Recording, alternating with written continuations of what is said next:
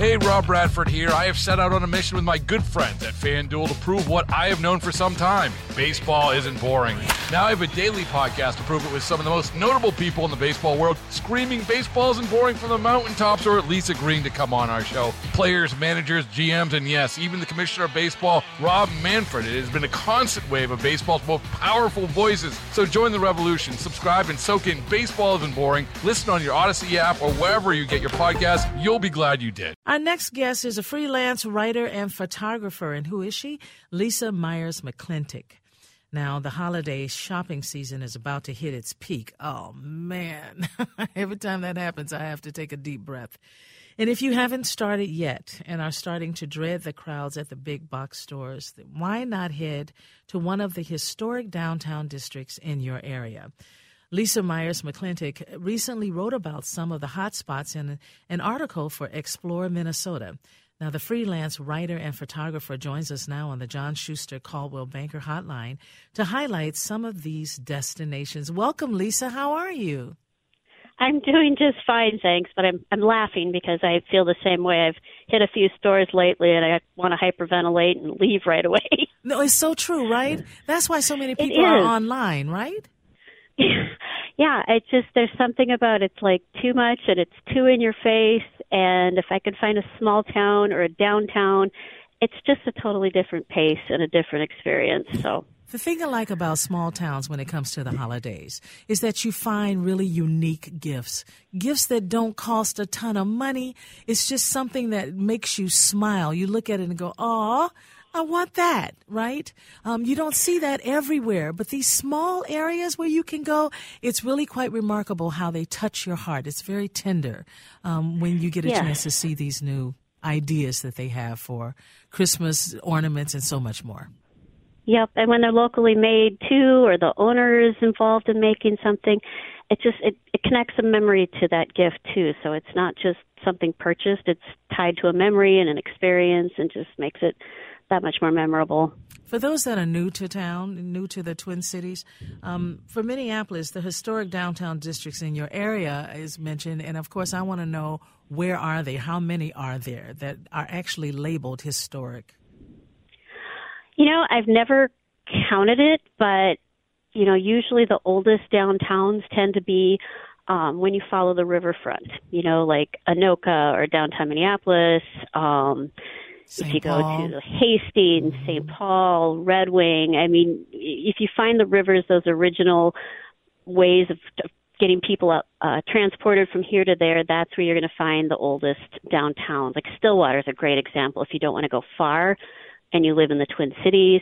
I mean, they've got some of the best shopping anywhere in the state, I think, and it's so walkable, and they've always got lots of events and things going on. You can get antiques, you can get clothing, you can, you know, those small town candy stores that smell so good and you walk in the door, children's gifts and things. So that's a great starting point if you don't want to go far. As a travel writer and someone who does a lot of day trips, I tend to want to go farther just because I itch to get out of the house, especially towards this time of year.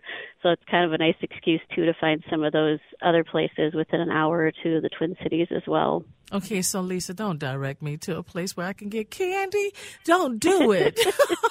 Don't do it. Don't you love, though, walking into those stores? And it just smells so good, those copper pots. And, you know, and actually, if you go online, I mean, there are some amazing candy stores in the state that will ship. I can't remember. I'm blanking out on the one up on the Iron Range that's been around forever. Cane Lakes, I think, and they're connected to the family that has Great Lakes Candy Kitchen up in Knife River on the North Shore. And I mean, there's just so much history behind them, and it's just fun. It's fun and it's great, but it's candy.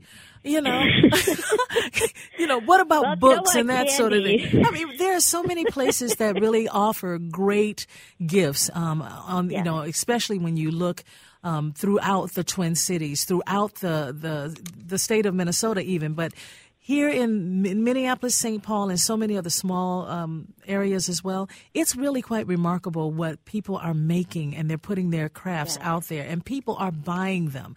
They're absolutely beautiful. Sometimes people say, popsicle sticks, it's ridiculous. It's not ridiculous. I've seen some incredible pieces, right, that have been made out of popsicle sticks.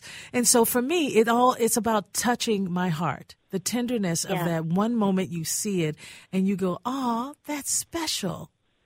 And I'm sure you run into that quite often. Yes. And the other thing, too, that kind of fits in well with downtowns as well. But, if you're in the Twin Cities, the Minnesota History Center, the Walker Art Center, Minneapolis Institute of Arts, all those museums, even county museums, have incredible, fun, whimsical gifts and things that are locally made or, really rich in the local history. And I live in St. Cloud, and we've got a wonderful Stearns History Museum up here. And one of the best gifts we ever got was those little fighting nuns you could put on your hands and they'd punch each other. Our great aunt just loved those because she grew up taught by the nuns, and she thought that was the best gift. And she was someone who had everything, and it's oh, perfect. Right. And how does this then, and when you put these two together, right, those small things like you just mentioned, up against the big box stores, all of a sudden, we're talking about two totally different existence, right? Yep. and I don't want to go into the box stores anymore. I don't. So what do you say about that? How do you get us to go back in? I think, make a day out of it. Make it something that feels good and is enjoyable. One December I went to Chaska and spent the day exploring Chaska. That's not that far of a drive. You could have a nice, fun, affordable lunch, take a grown child or a younger child. You can make it into a nice memory. It doesn't have to feel like a chore of shopping if you, kind of switch your mindset a little bit that way. Think about the people who go to Duluth now. They do the Bentleyville and some of those, Christmas City of the North parade. And, it turns into more than just shopping. It's like the whole holiday experience. But definitely leave time to just check out those local shops. Like Duluth has Frost River, Duluth Pack, all those wonderful art galleries. You mentioned books, which that's a huge go-to for our family too. We've always loved cookbooks and travel books.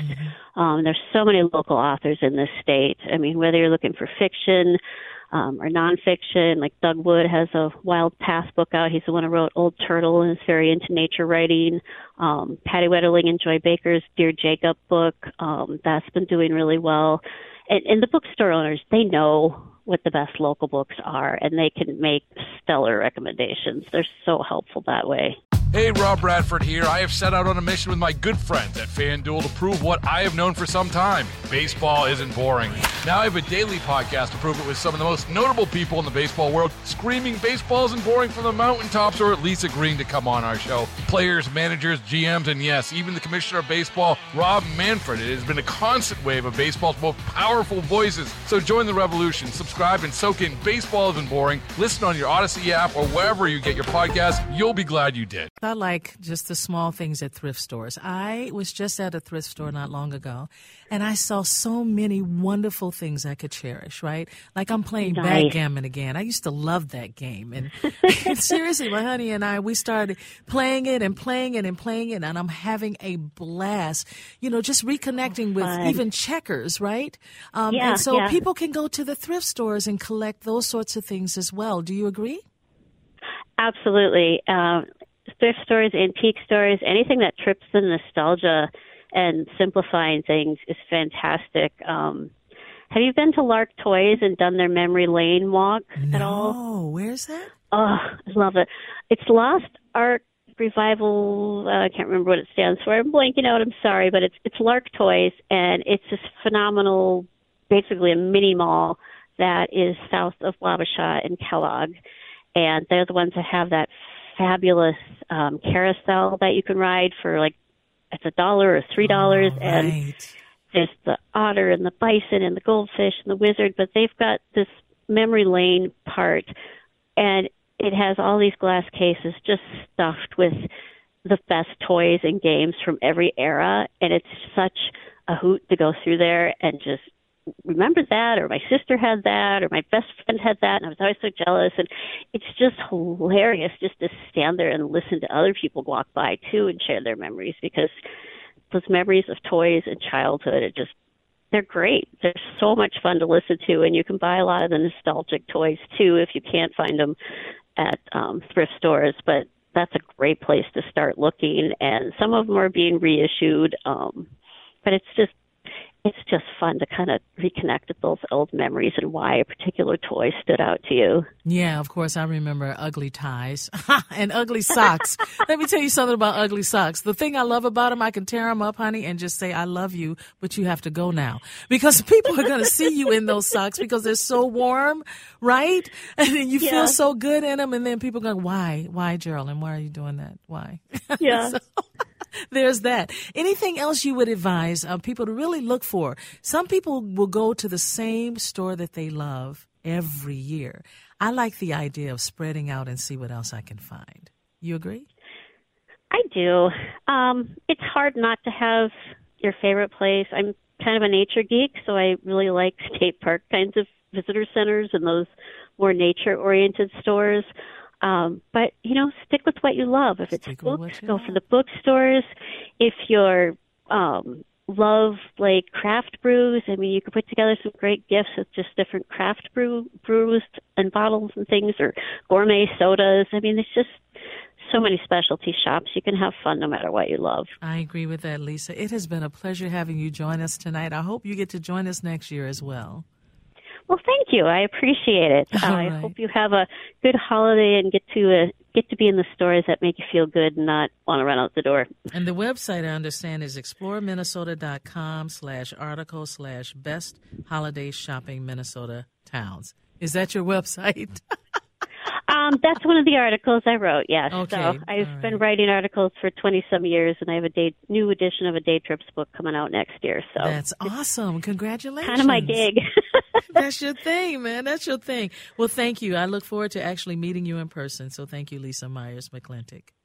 All right. Thank you so much for having me. All right. You take care. Bye-bye. You too. Bye. Hey, Rob Bradford here. I have set out on a mission with my good friends at FanDuel to prove what I have known for some time. Baseball isn't boring.